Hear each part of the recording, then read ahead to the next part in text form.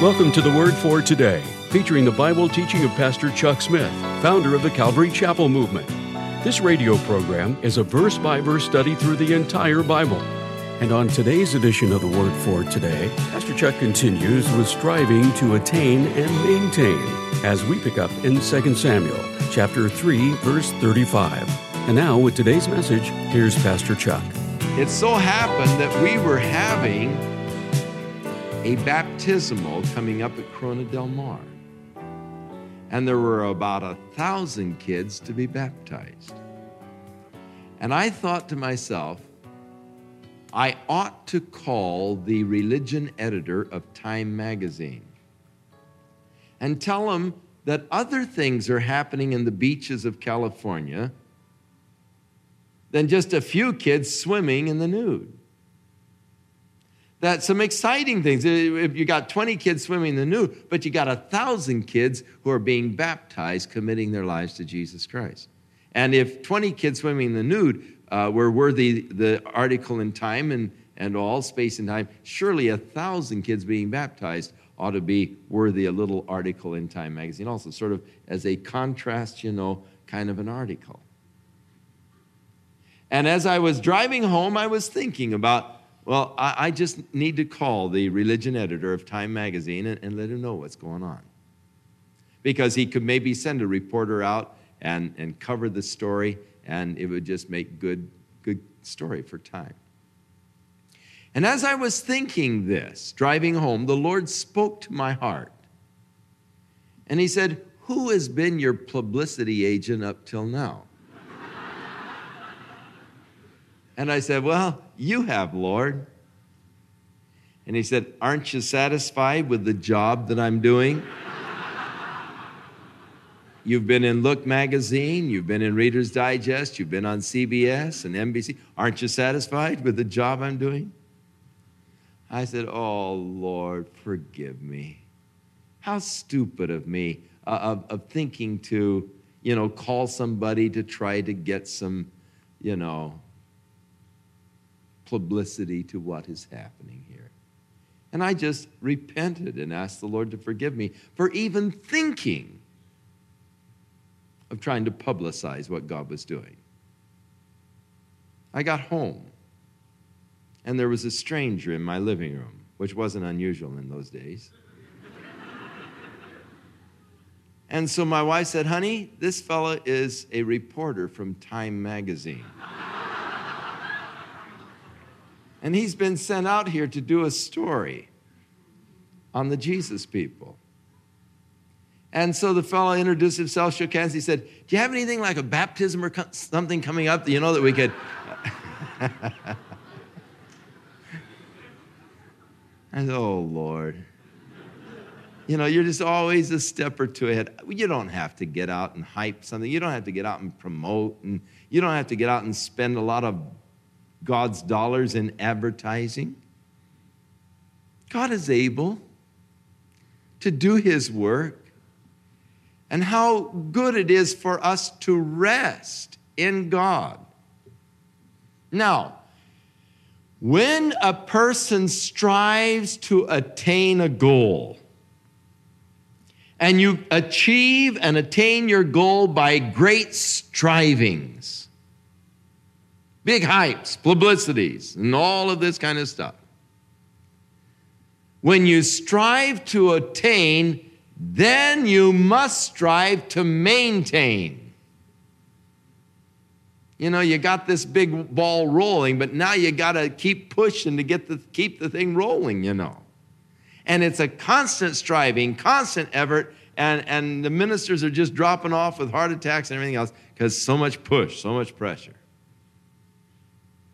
But when you don't strive to attain, then you don't have to strive to maintain. You can just kick back. Go to Hawaii once in a while.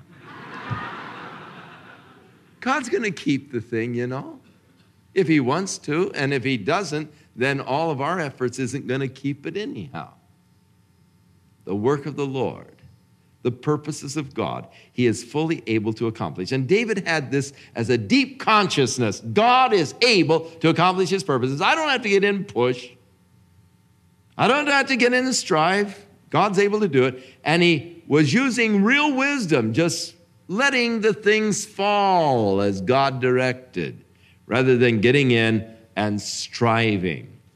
And thus, we can learn much from David's example in these things. So everything that David did was pleasing the king. He was behaving himself properly.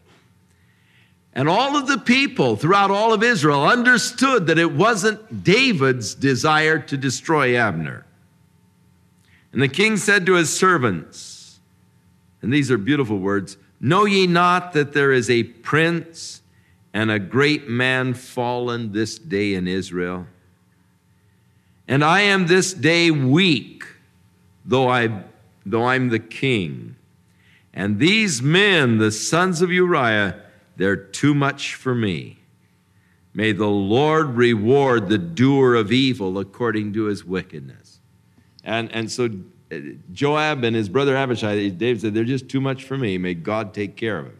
Well, David took care of him later. We'll get to that as we move on in Samuel, but David got it. Got Joab ultimately. Now, when Saul's son heard that Abner was dead in Hebron, his hands were feeble, and all of Israel was troubled.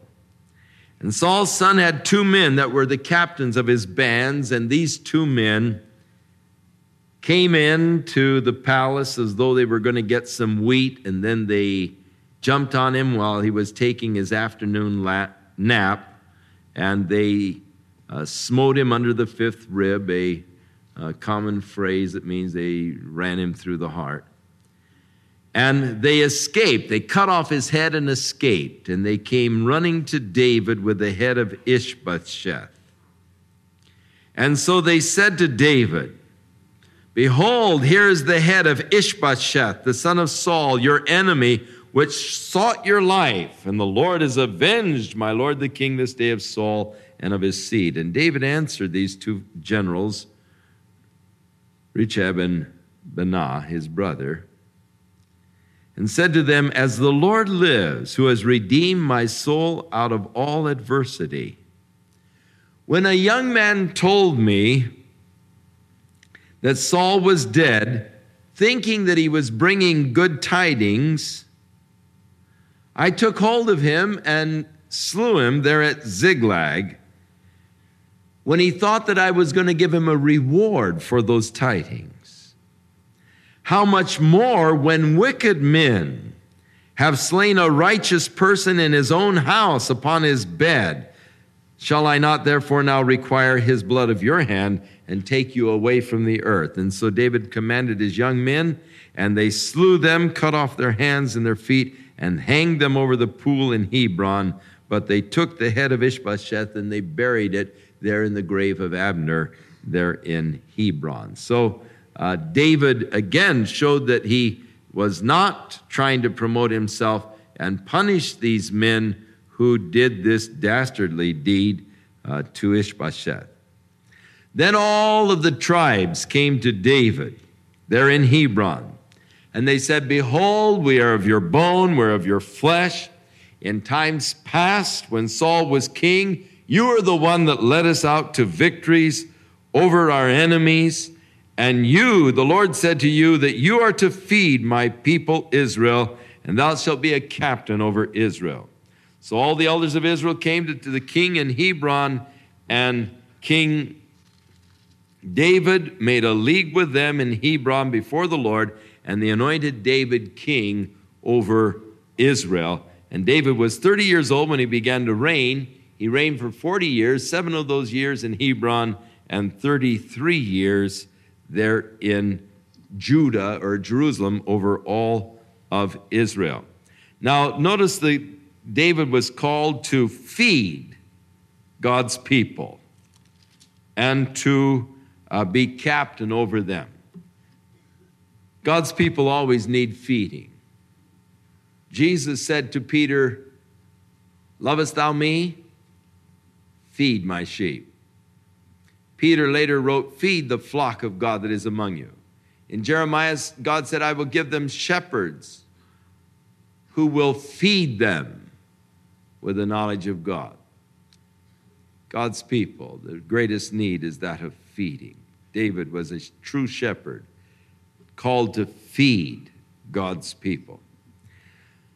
So David and his men came to Jerusalem, where the Jebusites were still there in a stronghold. Now, the Jebusites figured that their city was impregnable.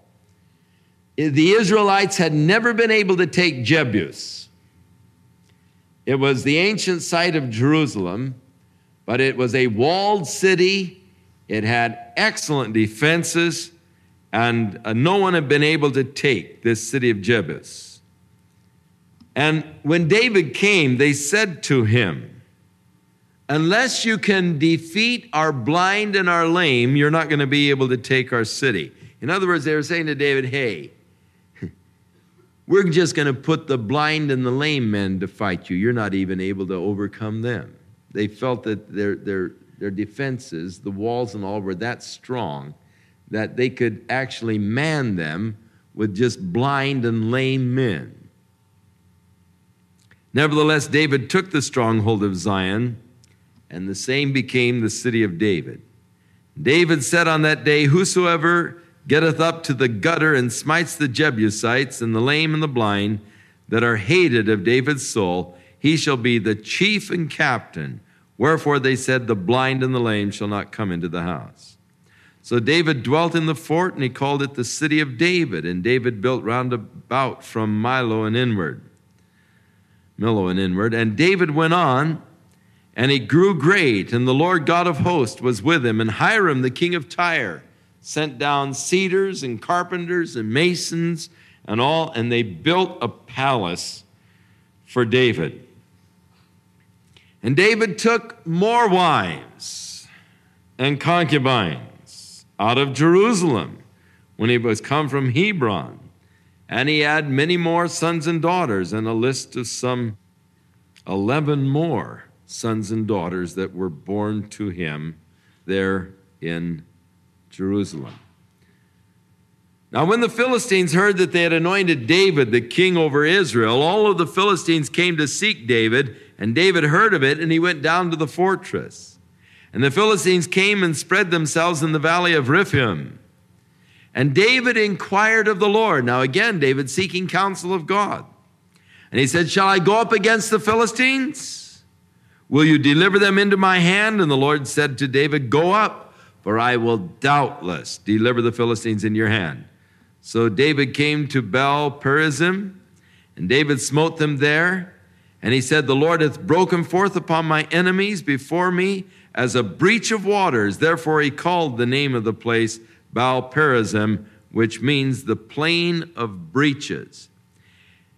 And the Philistines left their images there, and David burned them with his men. And the Philistines came up the second time into the same valley. And David inquired of the Lord again. And the Lord said, thou shalt not go up, but circle around behind them and come in and attack them from the rear.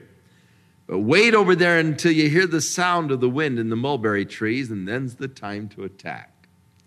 So David is receiving directions from God, inquiring of the Lord, and God is directing him, and thus he is very successful, as is any man who will seek guidance from God. And so David did so, and they smote the Philistines from Geba even to Gezer. And again, David gathered together the chosen men of Israel, 30,000 of them. And David arose and went, and all of the people that were with him, from Baal of Judah, to bring from there the ark of God. Now, Baal of Judah is actually Kirjath Jearim. It's about 8 miles from Jerusalem. It is where they had brought the ark of God. And so he was coming now to bring the ark of God into Jerusalem. And in coming to Kirjath Jearim, what they did was made a new cart. And they put the Ark of the Covenant on this new cart, and they got these oxen to pull the cart. And as they were coming with all of this big celebration, the oxen pulling the cart with the Ark of the Covenant upon it, one of the oxen tripped, and the cart began to shake, and the Ark of the Covenant looked like it was going to fall. And this one fellow reached forth his hand, Uzzah, and he reached out his hand to steady the Ark of God so it wouldn't fall. And when he reached out his hand to touch the Ark of God, God smote him dead. And this angered David, number one, with God, and it put a fear in David's heart. He said, hey, man, that thing's powerful. Who among us can live around that thing, you know? Seeing the power of God against anyone who would dare to violate the word of God, David really got panicked because he knew that he wasn't doing that close, you know. And who can live around this thing? So he just had to turn in, and he headed back to Jerusalem empty, not taking the Ark of the Covenant. But he just put it in there at the house of Obed-Edom. And it is interesting, though, that as David sought to bring the Ark of the Covenant back, rather than going back to the book of the law to see how God had ordered the Ark of the Covenant to be transported, David was following the Philistine example. When they sent the Ark of the Covenant back, they had built a cart, and they took oxen and had it pulled back with a cart pulled by oxen. Now that was the Philistines' method of transporting the ark. However, the law of God said that when they bore the ark, they were to put these staves through the rings, and it was to be borne by 4 priests.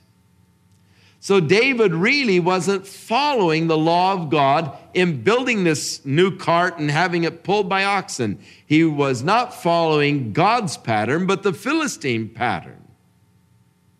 And it had, of course, disastrous results.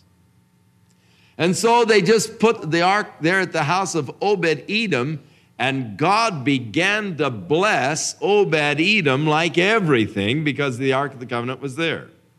And for 3 months, this guy was just blessed of God. And they came and told David, wow, is Obed-Edom ever being blessed because of the Ark of the Covenant? And so David decided, well, all right, I'll go and get it, and I'll bring it on into Jerusalem. So this time now he went back to the scriptures to follow the law of the Lord, and they had the priest bear the Ark of the Covenant, and when they would walk 6 steps, he would make a sacrifice unto the Lord. Then go 6 more steps, and they'd offer another sacrifice unto the Lord. And he was out there, he had on just a linen robe, a common garment, took off his kingly robes and everything, and was just dressed in a common garment of a common person, out with the crowd, dancing with all of his might before the Lord. I mean, he was just having a hilarious time. He was so excited, bringing the Ark of the Covenant into Jerusalem with tremendous excitement and joy, and the people were praising the Lord, offering sacrifices, dancing before the Lord, David in the middle of them, dancing with all of his might, and just singing praises unto God as the Ark of the Covenant was coming unto Jerusalem. And his wife, the daughter of Saul, Michal, looked out the window and saw him doing that, and she hated him in her heart. So David had a big party, gave everybody a big portion of meat, jug of wine, sent them on their way, blessed all of the people. Everybody was thrilled. He was, on cloud 9, just, all right, just so thrilled. And he came in to bless his house, just overflowing. And who should meet him at the door but icicles? Michal. And she said, didn't the king behave himself gloriously today? uncovering yourself in front of all of those handmaidens. They're going to despise you. Boy, that big, cold put down. Cold blanket. You know, it is so hard when you've had such a glorious experience with the Lord and you're just floating. You meet someone and say, well, aren't you just the one, you know? And you know, yeah. Well, David's not one to be messed with. And he said to her, he gets very caustic with her. He said, it was before the Lord which chose me, cut, before your father, and before his house, to appoint me ruler over the people of the Lord, over Israel. Therefore, I will play before the Lord. It was before the Lord. I wasn't out there before the people. You know, you're making a big show in front of all those people, out there dancing, making a big show, making a big thing of yourself and all. David said it was before the Lord who chose me before your father in his house. And I'm going to play before the Lord.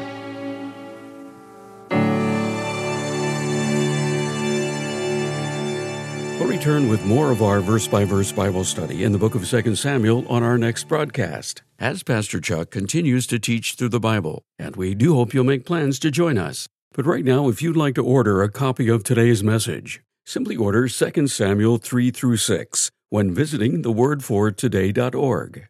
And while you're there, be sure to browse the many additional biblical resources by Pastor Chuck. You can also subscribe to the Word for Today podcast or sign up for our email subscription. Once again, that's thewordfortoday.org. For those of you wishing to call, our toll-free number is 1-800-272-WORD, and our office hours are Monday through Friday, 8 a.m. to 5 p.m. Pacific Time. Again, that's 1-800-272-9673. If you prefer to write, our mailing address is The Word for Today, P.O. Box 8000, Costa Mesa, California, 92628.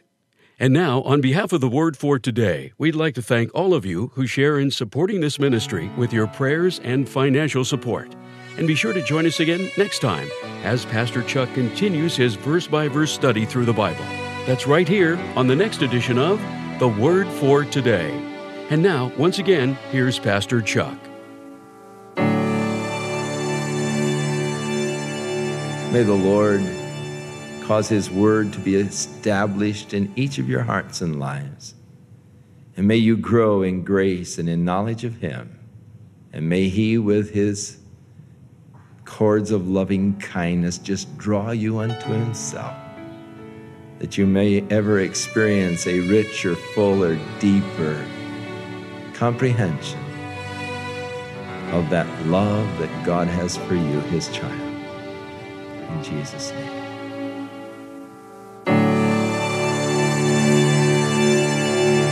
This program has been sponsored by Calvary Chapel of Costa Mesa, California.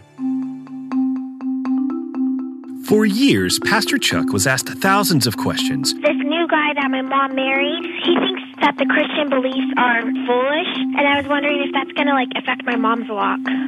I'm a Christian. I'm trying to fight the addiction of smoking, and are those things going to keep me from going in the rapture? Is it okay to use your tithe and give it to someone who's going on a mission trip instead of giving it directly to church?